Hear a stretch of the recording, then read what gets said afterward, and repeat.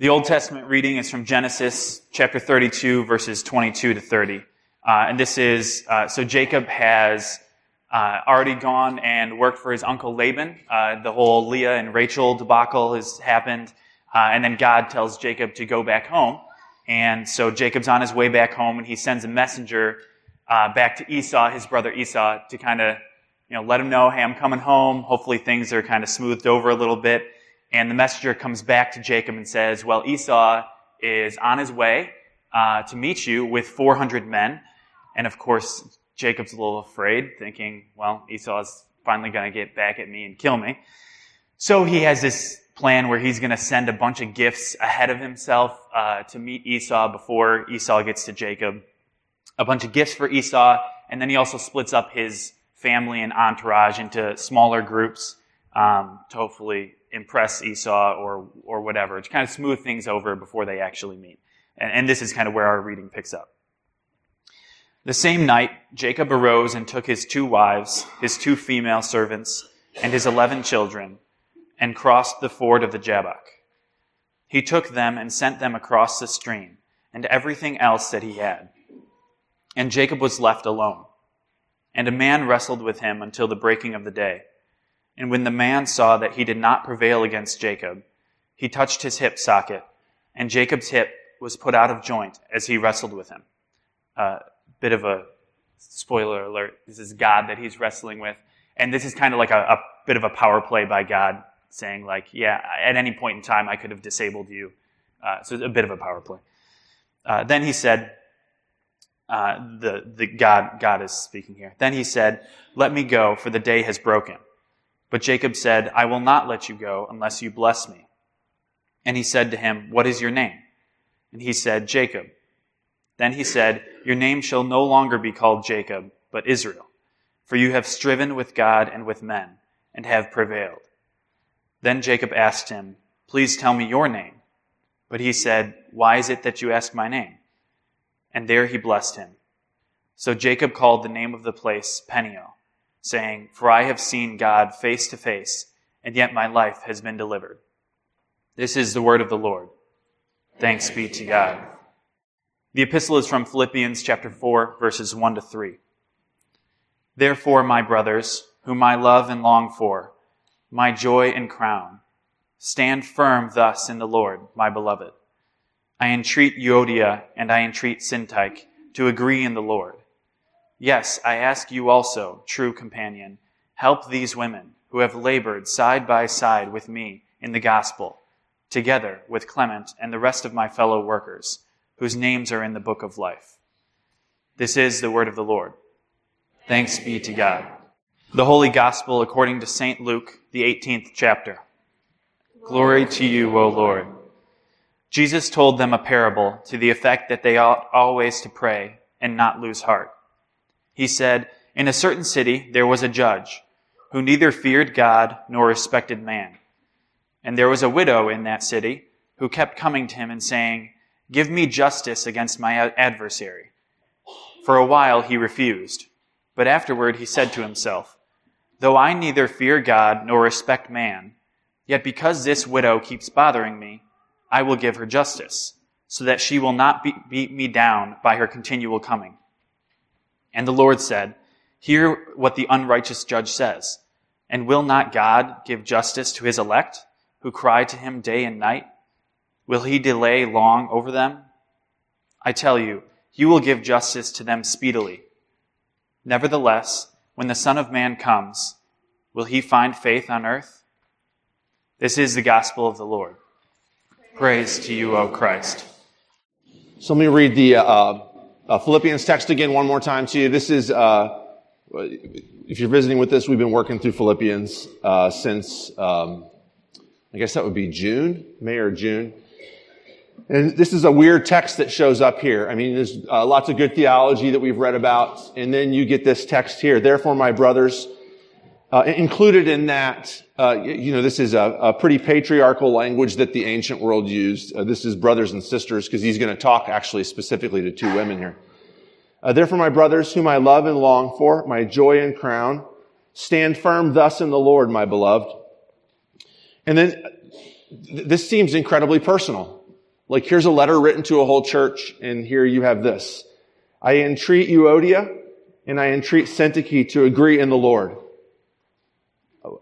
We don't know what the backstory about this is.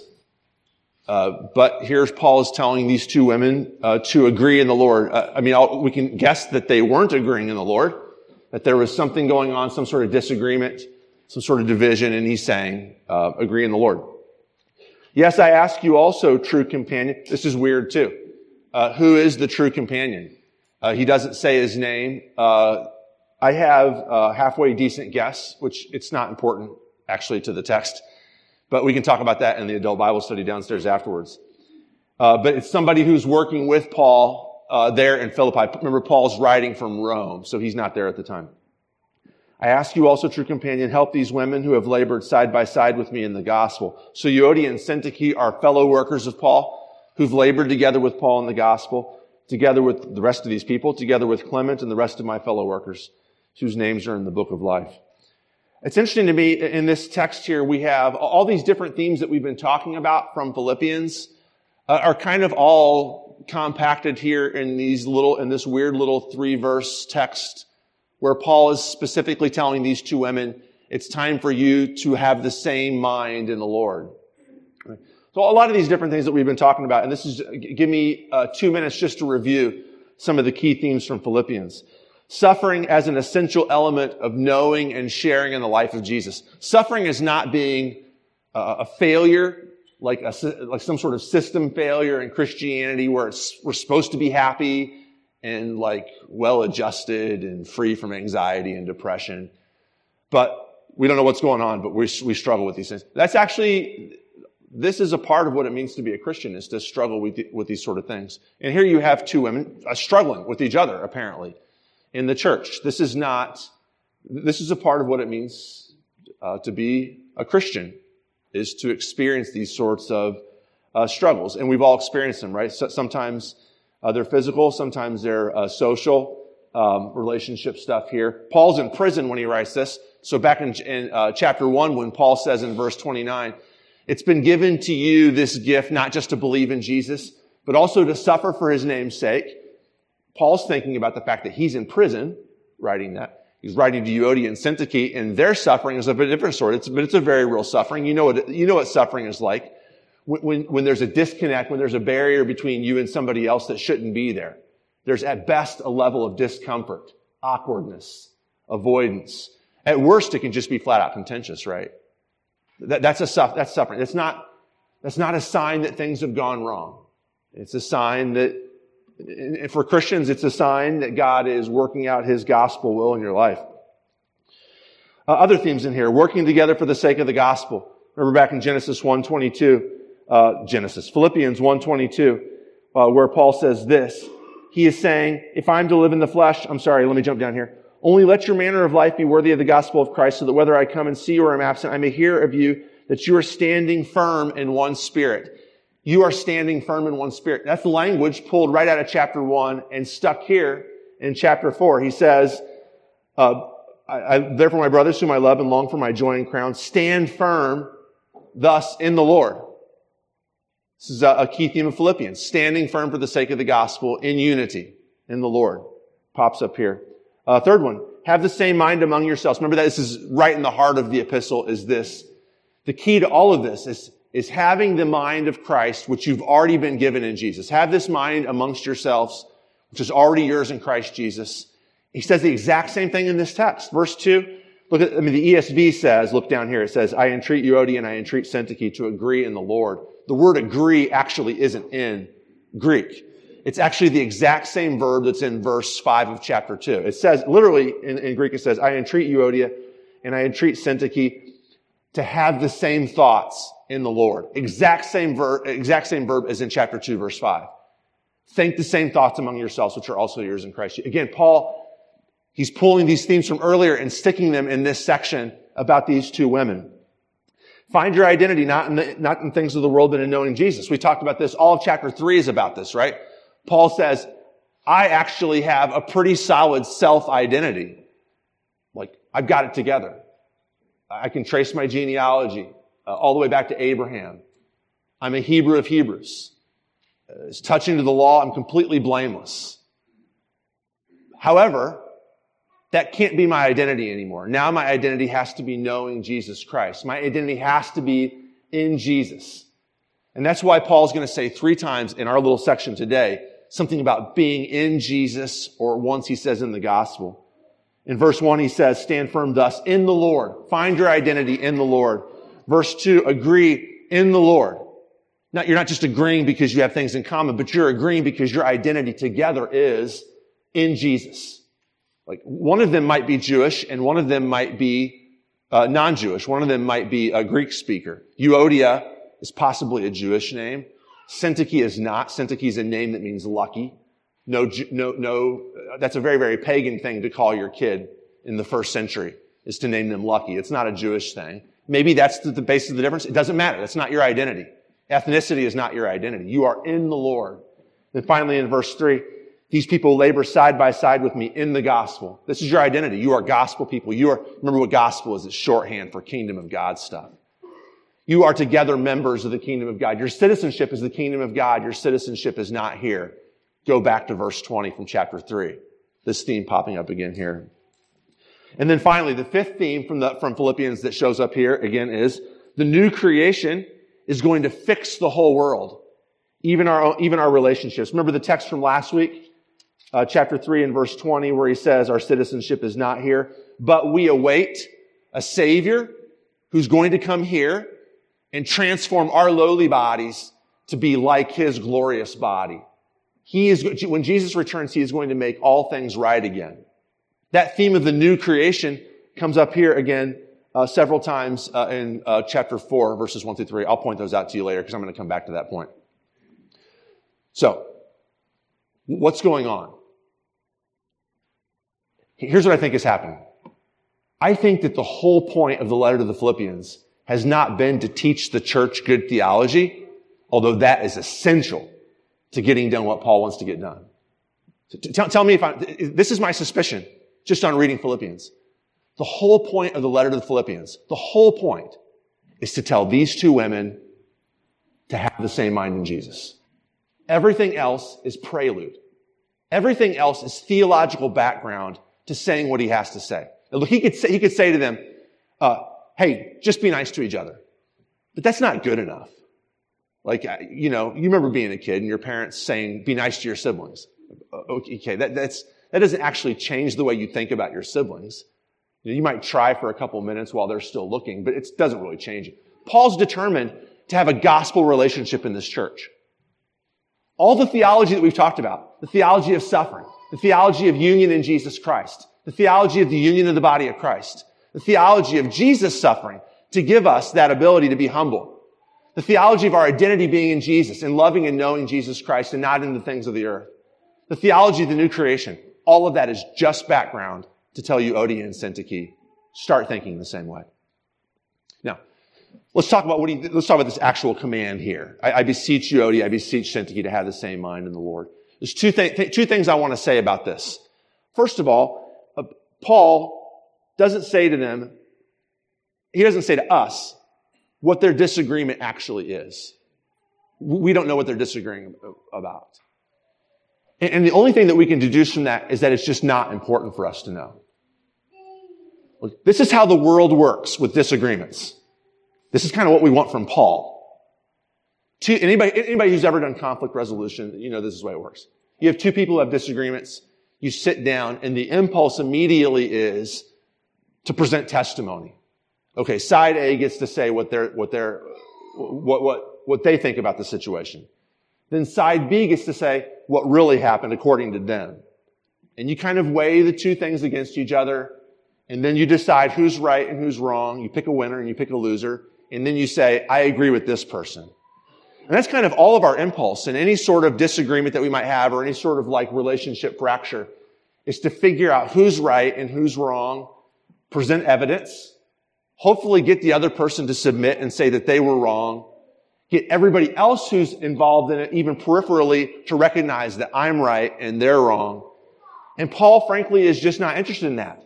He doesn't talk at all about what their disagreement is. It could be completely legitimate. Maybe it's something really, really lame. Sometimes disagreements are. Maybe it's something really legitimate. But in Paul's mind, none of that is important. The important thing is the fracture itself, which in the gospel has to be healed if Jesus truly is Lord. And it doesn't matter if it's something massive. It doesn't matter if it's something tiny. The gospel has the power, if we believe the gospel, to heal these fractures. So Paul's going to say, in the Lord, have the same mind. Right? So, second thing is, Paul doesn't say, get along. I beseech you, Euodia, and I beseech Syntyche. This is like what we tell our kids. Remember, you were a kid and your parents told you this. Just get along. He doesn't say that, right? Getting along can be a postmodern value. We can get along in a way that makes sense with the way of the world.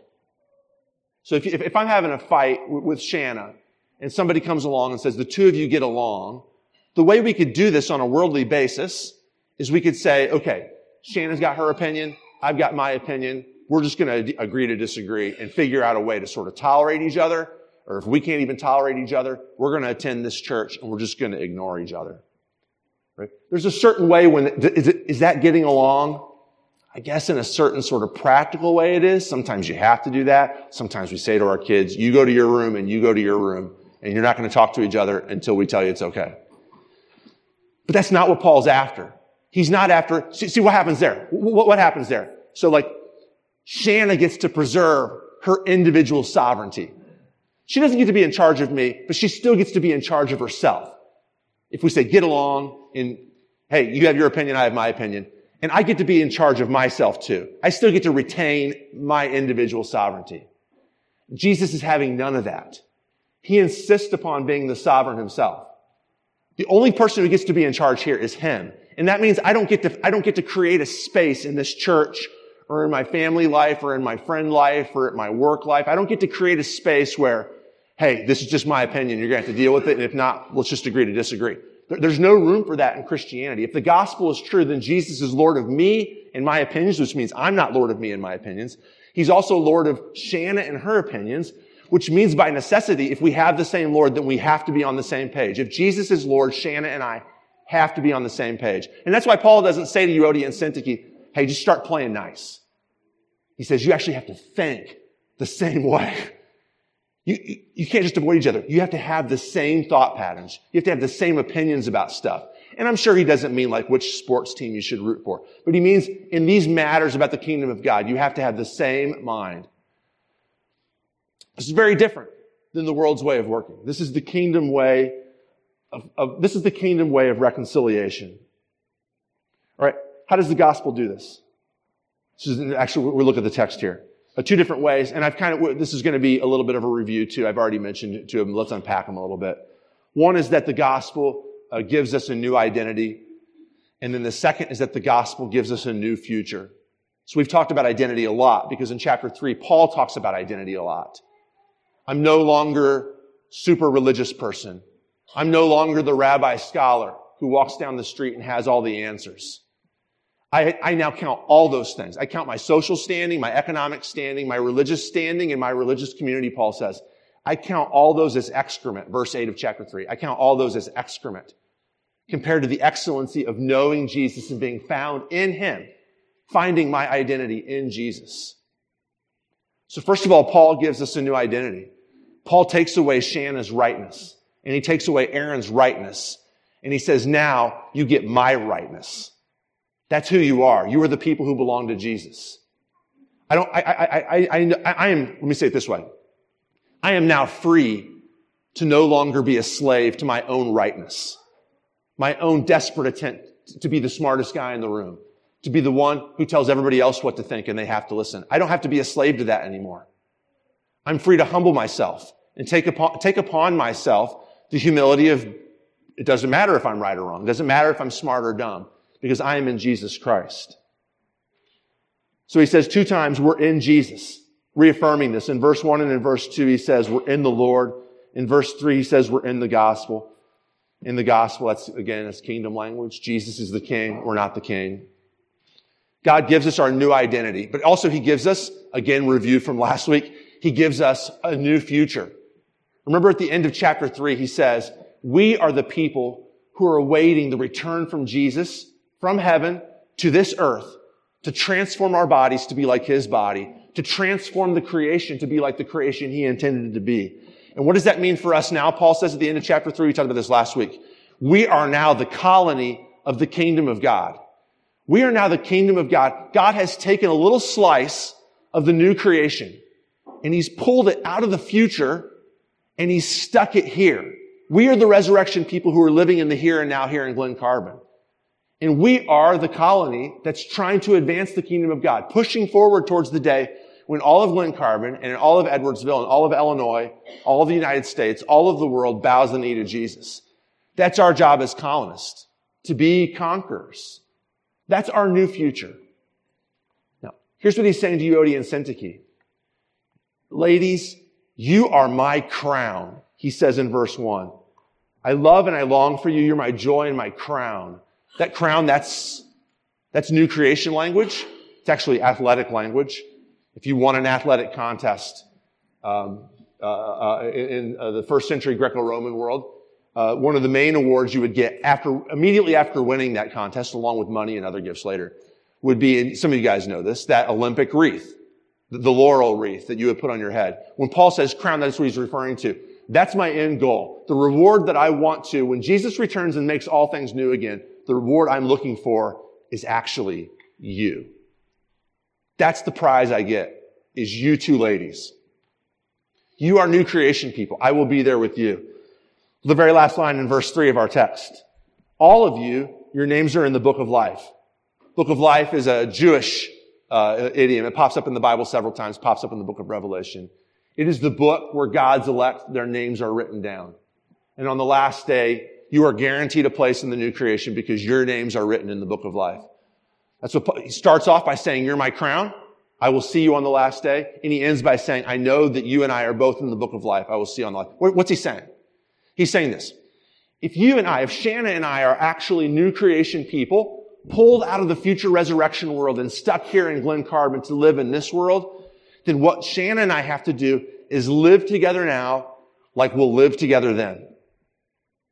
In perfect and complete unity. I spoke this week at the high school, at Metro East Lutheran High School, at the 8th grade day.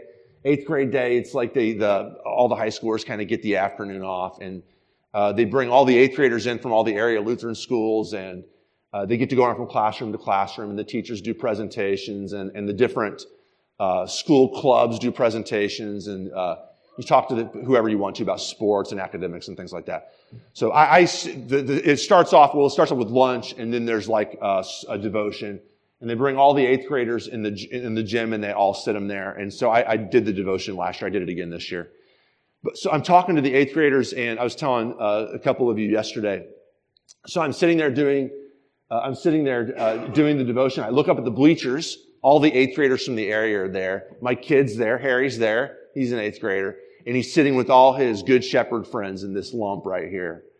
And then over here are all the Trinity kids. I know the Trinity kids from sports. I see them play sports against my kid. Over here are the Zion Bethalto kids. And you got the Zion Belleville kids over here. And there's some homeschool kids over here. And I'm sitting there talking to them, and they're all in their little groups. And I know for a fact that they don't like each other. Because they play sports, and if you know anything about the Lutheran school sports in the area, it's pretty intense. I don't just mean athletically, that's good, but emotionally. There's a lot of bad feelings sometimes that lay behind Lutheran school sports against other churches and other schools. Feelings that go back sometimes decades. People in their 40s or 50s who still don't like another church in the area because of something that happened in volleyball in the 1980s. And you can laugh at it, but that's actually legitimately true. And I'm sitting there and I'm looking at all these different groups. I see Harry and his group and all the different groups.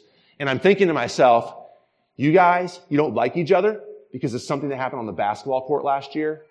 But this year, you're going to be wearing the same uniform. You have to figure out a way to put all that behind you, to abandon your old identity as Good Shepherd Lutheran or Trinity Lutheran, and take on the uniform now, your future uniform, the uniform of Metro East Lutheran High School. That's exactly what we're doing here in this text. Euodia and Syntyche, you guys do not get along now. But that's only because you put on the wrong uniform. We don't know what the uniforms are because Paul doesn't give us a backstory. But maybe Euodia put on her Jewish uniform. And Syntyche put on her Greek uniform. And Paul's saying, that's not who you are. Your future identity is new creation, resurrection of Jesus Christ people. And for eternity in the new creation, you guys are going to love each other completely. It's complete nonsense to not do that right now. Any grudges that you harbor against anybody else, it's false. It's not real. It's not your destiny. It's not your future. So abandon them now and embrace who you are in Jesus Christ right now. When we claim to know Jesus, these lives that we live in strife actually show up to be a lie. So if this is honestly what happens. For those of you who are struggling with faith, or you're not a Christian, maybe you're thinking about being a Christian, this is kind of where you're at too sometimes. Is we Christians, we like to talk about like, oh yeah, we love Jesus and we love each other. And I'm a Christian, I know the eternal God. I actually know the creator of the universe. Meanwhile, I talk bad about this mutual friend of ours over here. And you know what? People look at us and they're like, it'd be the same thing as if I said, like if one of you come up and said to me, so what did you do this weekend? And I said, well, I tried out and I actually got signed to be the backup catcher for the Philadelphia Phillies. You would say, best case scenario, you would say, you're deranged. That doesn't make any sense, right? You're an overweight, middle-aged pastor. That's not who you are.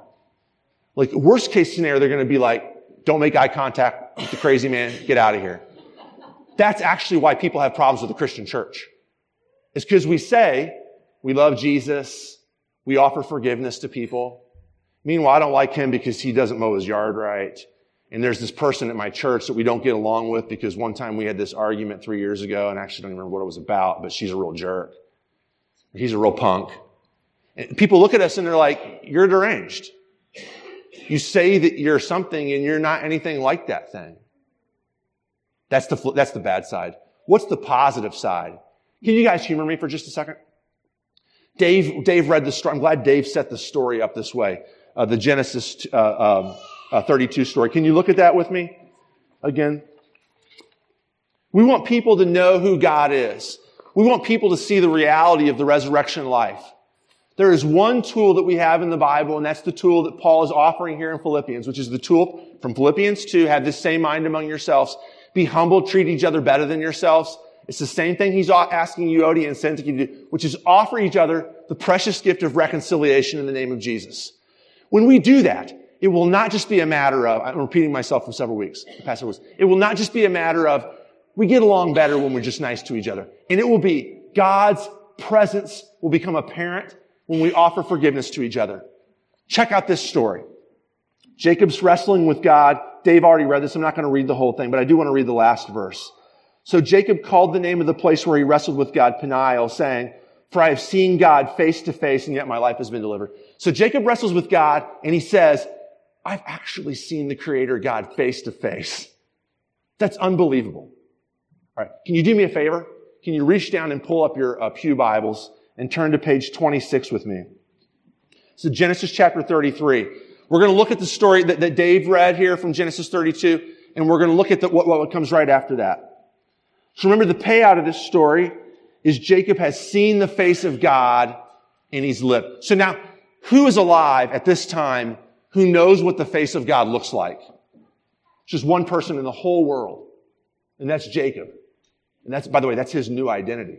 He actually gets his name changed from con man, which is what Jacob means in Hebrew, to Israel, which means you're the guy who wrestles with God. You're the guy who's wrapped your arms around the Creator God. Literally. You're the guy who has seen God's face. You know what God's face looks like. Now, what does this mean in the story? Look at chapter 33. So as Dave said, all this happens when Jacob's on the way to try and bribe his brother Esau to not kill him because Esau is angry at him for robbing him and stealing him of his right of primogeniture. Jacob looks up and there was Esau coming with his 400 men. And Jacob freaks out. So he divides the children among Leah, Rachel, and the two maidservants. He separates them because he's trying, if one of us gets killed by Esau's people, the other three can take off running while one of the groups dies. But verse 4, here's what happens. Completely contrary to Jacob's expectations, Esau gives him complete forgiveness and complete acceptance. Verse 4, but Esau ran to meet Jacob and embraced him. He threw his arms around his neck and kissed him, and they wept.